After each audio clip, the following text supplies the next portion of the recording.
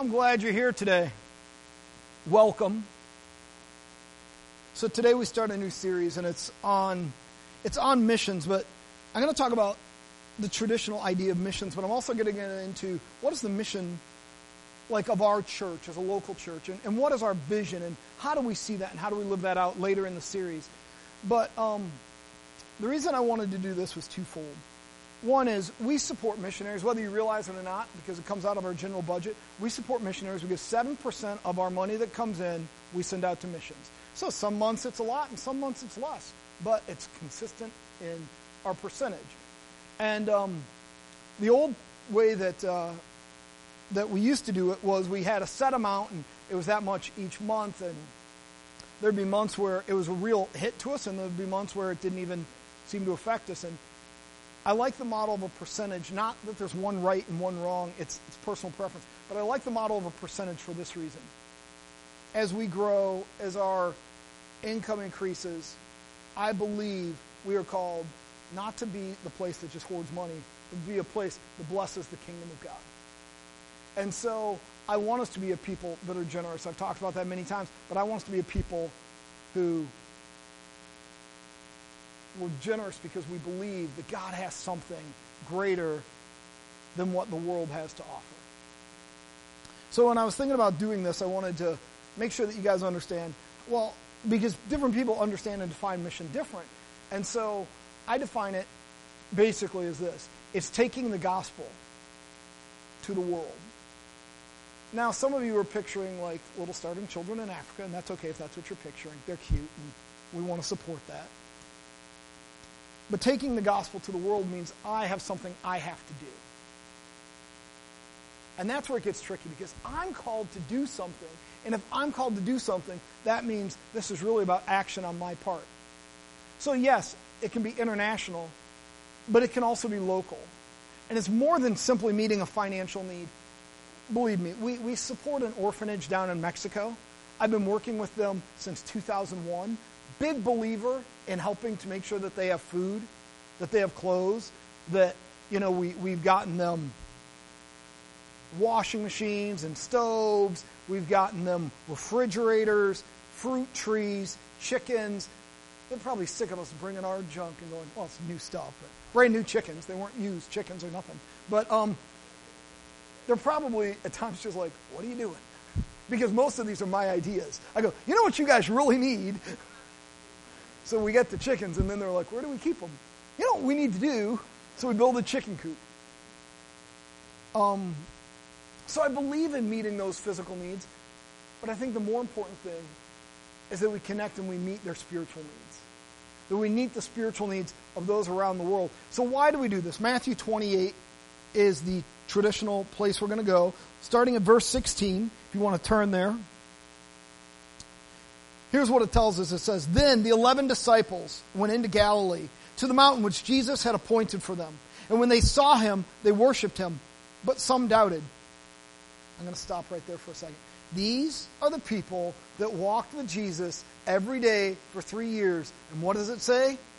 And some doubted. These are the people who saw Jesus crucified, who were told of his resurrection, who he bodily appeared to, and some doubted. These are the people who were with him at the Last Supper, the night which he was betrayed, and some doubted. So when you're struggling with doubt, know that you're in good company. You're not alone. It's okay, and it's normal, and yet they still showed up when he told them to meet him on a mountaintop. And Jesus came and he spoke to them, saying, All authority has been given to me in heaven and on earth. Go therefore and make disciples of all nations, baptizing them in the name of the Father, the Son, and the Holy Spirit, teaching them to observe all things that I have commanded you. And lo, I am with you always, even to the end of the age. Similar account given in Mark chapter 16. So if you're wanting to read along as we do this week, that's a good account for you to read as well. He's given them a command, and we're going to break that down in a minute. But you have to understand, here's the difference, I think, between the disciples and us. They doubted, but they still showed up at the mountain where he told them to meet him. Too oftentimes we doubt, we give up, and we walk away. It didn't happen the way I wanted. The church has let me down. People have been disappointing in my life. I've had relationships that failed. I've had people that called themselves Christians that didn't do what they should have. All those things are true. Don't doubt them for a moment.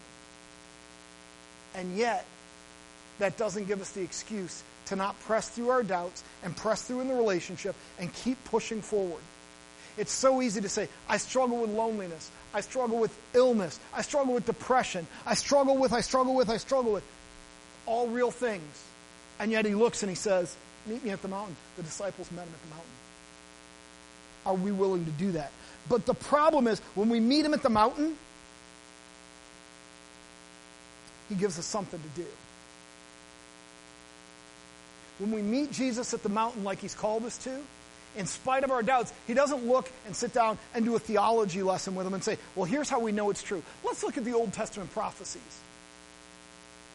What he does is he looks and he says, since you're here, you got a job to do. I'm here today to tell you that since you're here, we've got something we've been called to do. Here's some of the things this text tells us. First off, like I just touched on, they went where they were instructed. Some still doubted, but they showed up. I call that the just-in-case living model. And what I mean by that is this. I read a statistic. It's been a few years, but I think it still holds true. 91% of all people in America at some point pray. But only about 80% actually say they believe that a God exists. So you got 11% of the people praying just in case. They don't believe God exists, but I'll throw out something into the universe just in case. And as hard as this is to believe, I think sometimes the church is the same way. And I'm just as guilty. We have this just-in-case mindset. We don't really believe God's going to show up and heal someone, but I'll pray because I don't want to be the one who doesn't pray. We don't really believe God's going to see me through this, but just in case, I'll pray. We doubt and we doubt and we doubt and we doubt and we doubt, but just in case. And the problem with that lifestyle, the problem with living that way, is we're not really living in the freedom that God has given us. We're living in this thing that says, well, I don't know what else to do, so this is what I'll do. I don't know what else to do, so I guess I'll try this. And God's not angry at that, but he has to look down and say, there's so much more for you. There is so much more for you than living like that. There's so much more for you than just that just-in-case living. He wants you to live a fulfilled life, but to live that fulfilled life, it goes on to say, we have some things to do. He's given you, the sinner that you are, the sinner that deep down you know you are, he's given you the authority to tell other people, not with condemnation, but with freedom. He doesn't look and say, as soon as you get yourself straightened out and start to really believe, he looks at a bunch of people, some of which doubted, and he says, now go and tell people. But I still doubt. That's right. Now go and tell people. He doesn't say, get it all worked out, get it figured out, get yourself cleaned up, get your life right, go to Bible school, become a pastor, and then tell people. He looks and he says, now go tell the world what you've experienced. Go tell people on your left and your right who I am and what I've done. And the problem is, so many of us are looking for that permission, for that authority. Well, if I just took this class, if I just memorized this list of steps, if I just, and we put off and put off and put off, not because we don't want to do it, but because we don't want to do it wrong. I love when Paul sees these people, and they're doing what he does, and this group of Christians comes and says, this group of followers says, they're doing it, they're telling people about Jesus, and they're doing it wrong. And he says, but they're doing the right thing. Wouldn't it be better if we were the people who were known to tell it out? Because that's what was in us, deep within us. Even if we don't have it perfect. I've told you before, stop believing somebody has perfect theology. Because we are human and nobody knows God perfectly. And that's why I'm okay with you disagreeing with my theology. Because as long as I got 4 key tenets. As long as you can agree with me on those, I'm okay if you have a different view of the Holy Spirit. I've had people come and say, you guys are supposed to be Spirit-filled. You should be much more Pentecostal. And I'm like, this is as Pentecostal as I get. This is me. Like I said before, I'm the anchor that holds the balloon on the table. That's what I am. And this is me as a Pentecostal. Now imagine if I wasn't raised in it. This is me enthusiastic right now. You can tell there's a slight uptick in my voice. So, your theology may not agree completely with mine. Your view of the Holy Spirit may not completely agree with mine. Your view of this scripture or that scripture may not agree. But if we can agree that Jesus is who he said he was, did what he said he did, and is still coming again, we're on the same page. We can have minor disagreements, and that's okay, because I still want you telling people about who Jesus is. Because your experience with Jesus is the most critical thing you can share with someone. And when you learn to share that, both with your words and with your life, when you can do it in alignment, people are going to be impacted and changed. It's hard. It's hard. And sometimes I felt like I've had to pick up the pieces of people who did it in a condemning manner. But at the same time, I found there's a lot more people who are willing to have grace if they were preached to in a condemning manner, if it really came from a place of love and not a place of judgment. We're called to teach others to observe what Jesus commanded. In other words, it comes down to this. Do I believe it? And has it changed me? Because if so, then I've got the basis for what I need to live out. And that's where it gets tough. I'm not talking about whether or not you're going to die and go to meet Jesus when you die. I'm talking about, is this real in my life, and does it change how I love my neighbor? I got some new neighbors. They just moved in this past week into the house that's across the street. I was friends with the neighbors that lived there before, and they moved their house and they rented it out for a year. And I tried to be friends with the renters, but they weren't too interested in being my friend. And so I went and I met the new neighbor yesterday. Saw him unloading his car. It was a good time to go and offered to give him a hand, but he didn't want a hand. He had kids and sent them off to do whatever. But then he came back and talked to me. We talked in the street for about 10 minutes. Now, is it my goal to convert him? No. It's my goal to love him as a person, so much so that he sees that there's something about me. Never being afraid to share who I am. But he's not a target. He's a human that I want to have a relationship with. Because that's what Jesus is calling us to do. Even when he tells us to go into all the world, he doesn't say, go, drop your truth bomb, and run out of the room. He tells you to go into all the world. Now, if I'm going to go into all the world, that means I've got to be consistently living everywhere I go. Another translation of this actually is as you go. So, depending on which you hold to, some say that it's go, and some versions say as you go. As you go into the world, preach the gospel. As St. Francis of Assisi said, as you go, preach, and when necessary, use words. I like that idea because I'm going to preach with my life, and when necessary, I'm going to use words. I'm going to be friends with my new neighbor, if I can be, simply because he's my new neighbor. Not because of what I'm going to get out of it, but because he's a human and he deserves to be loved. Here's some things that the text doesn't tell us. Sometimes I wish the text told us more. Sometimes people put in their own thing because it doesn't tell us more. But number one is the method. This week, a group of pastors, 4,400 of them so far, have signed on to the Why Social Justice, the Social Gospel, is Dangerous. And it makes me sad. And here's why it makes me sad. Because now you're telling people you can only really do the gospel if you do it our way. There's 4,400 pastors so far in the United States that believe the gospel message can only be done if it's done their way. If you aren't a person who wants to go out and feed the poor as a way to show them Jesus, that's between you and God and has nothing to do with me. But I'm not about to say how we should or should not spread the gospel. What I'm going to say is the method can be different, but our message has to be constantly the same, and that is that Jesus came, he lived, He died, he resurrected, and he's coming back. And so if I do that by taking care of orphans in Mexico, here's the thing.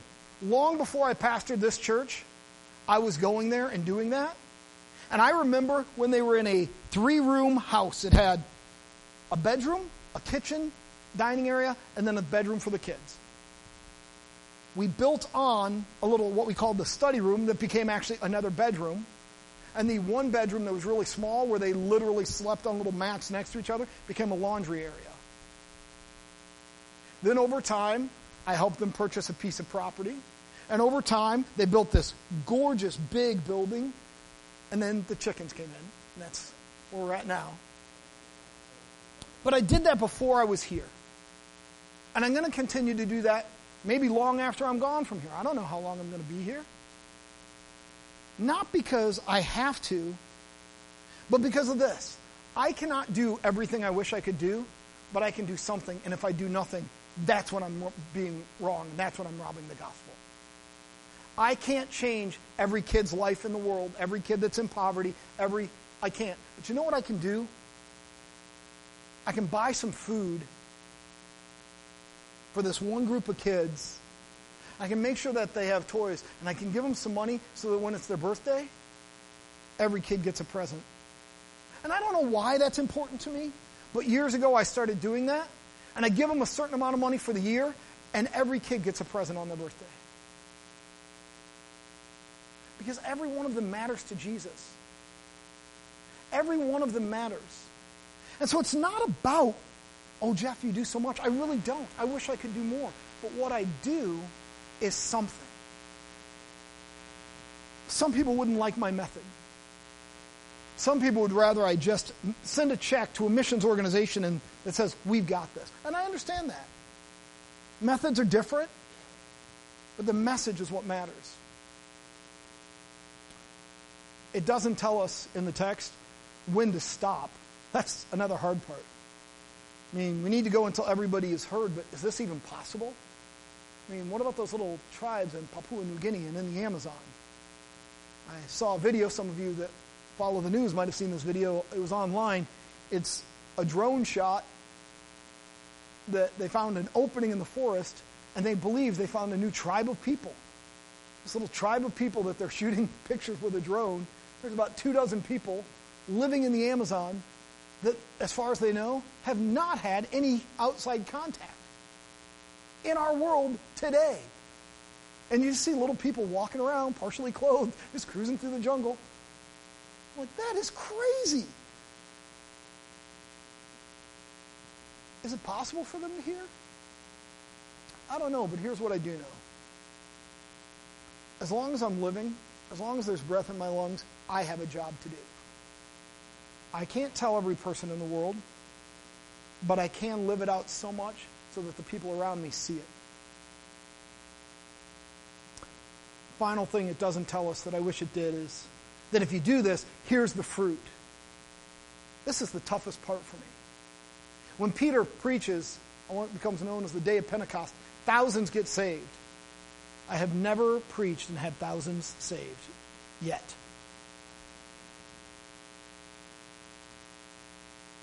But it's hard because we want to see fruit.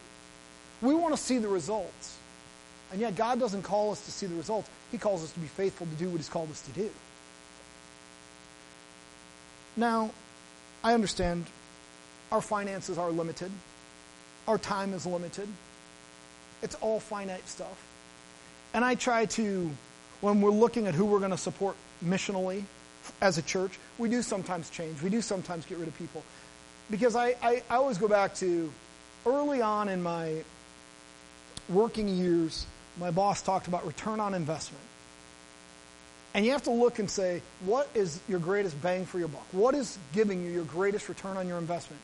It's the same thing that they'll tell you if you go and you meet with a financial planner and they're planning out your retirement package, and they'll talk about, well, this one has these fees, and although it's 1.25% less on average years, their fees are this, so you'll actually have, and they show you these charts, and I get lost in it and go, and just kind of go mind numb and go, just tell me where to put my money. I'm giving you this much money. Tell me I have a little bit more next month. That's all I need. So it comes down to, I want the greatest amount of fruit for where we put our money. So when we work with missions organizations, we try to look. Because it is limited and it is finite. But even though he never promises fruit, he asks us to be faithful. And your faithfulness and my faithfulness is key to us being a church that's effective at reaching the world. I've said it many times. You're not going to change the world, but you can change one person at a time. And as we change life after life after life, we change the lives of those people around us, it changes eternity, it changes destinies. I have seen it happen where a student came into my youth group, started following Jesus, and their parents followed behind him. And I look now, and their parents are still involved in the church. And the kids are now having kids of their own. And it started because some 7th grade kid got invited by a friend to an event that we had at youth group, and something about it made him feel loved and accepted, and he kept coming. I've seen generations changed because one person decides they're going to be committed to the gospel. One person, they don't even necessarily make that decision on that day. They don't go, I'm now going to go change the world. But they begin to do it. Some people get worried when I talk in terms of return on investment. Because, well, what about we put this much into it and, we're not seeing the fruit, but that doesn't mean it's not there. You're right. It doesn't. Because there's been people I've poured my life into that I haven't seen the fruit.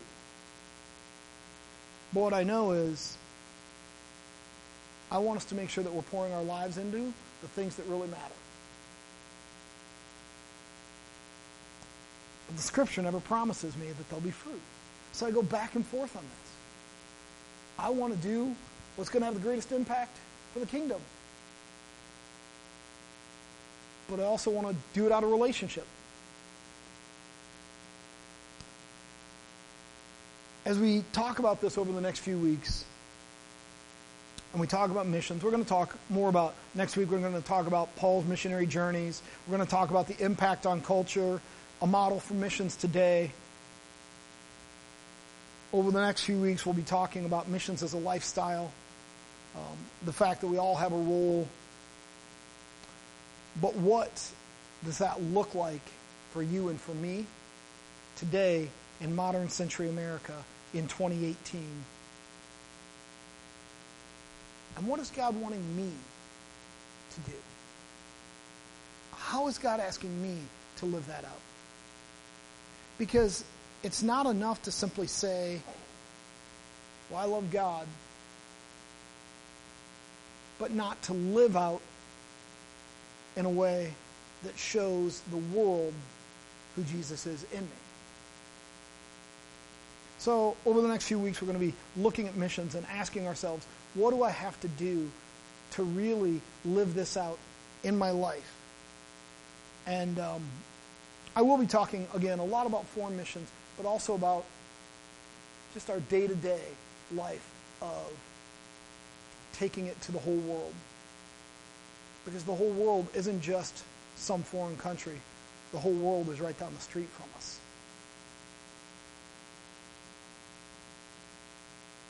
Sometimes it's easier for me to love some orphans in Mexico than it is the guy right down the street from me.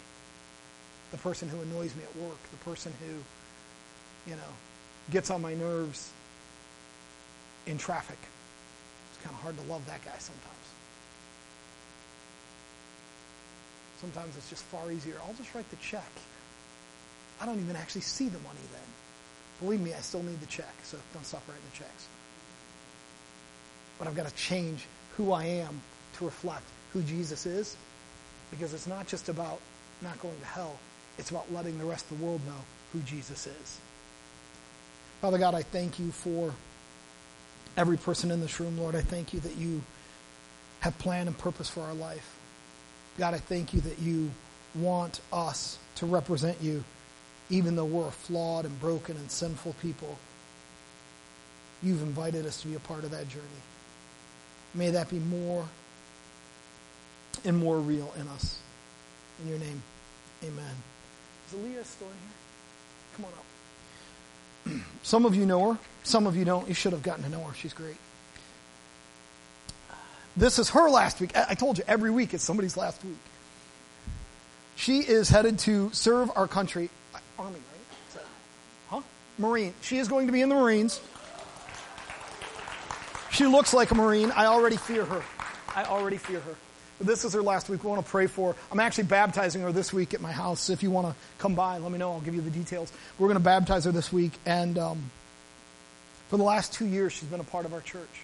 And she's so quiet. Most of you are like, I might have seen her before. But it's true. She's been a part of our church for the last 2 years.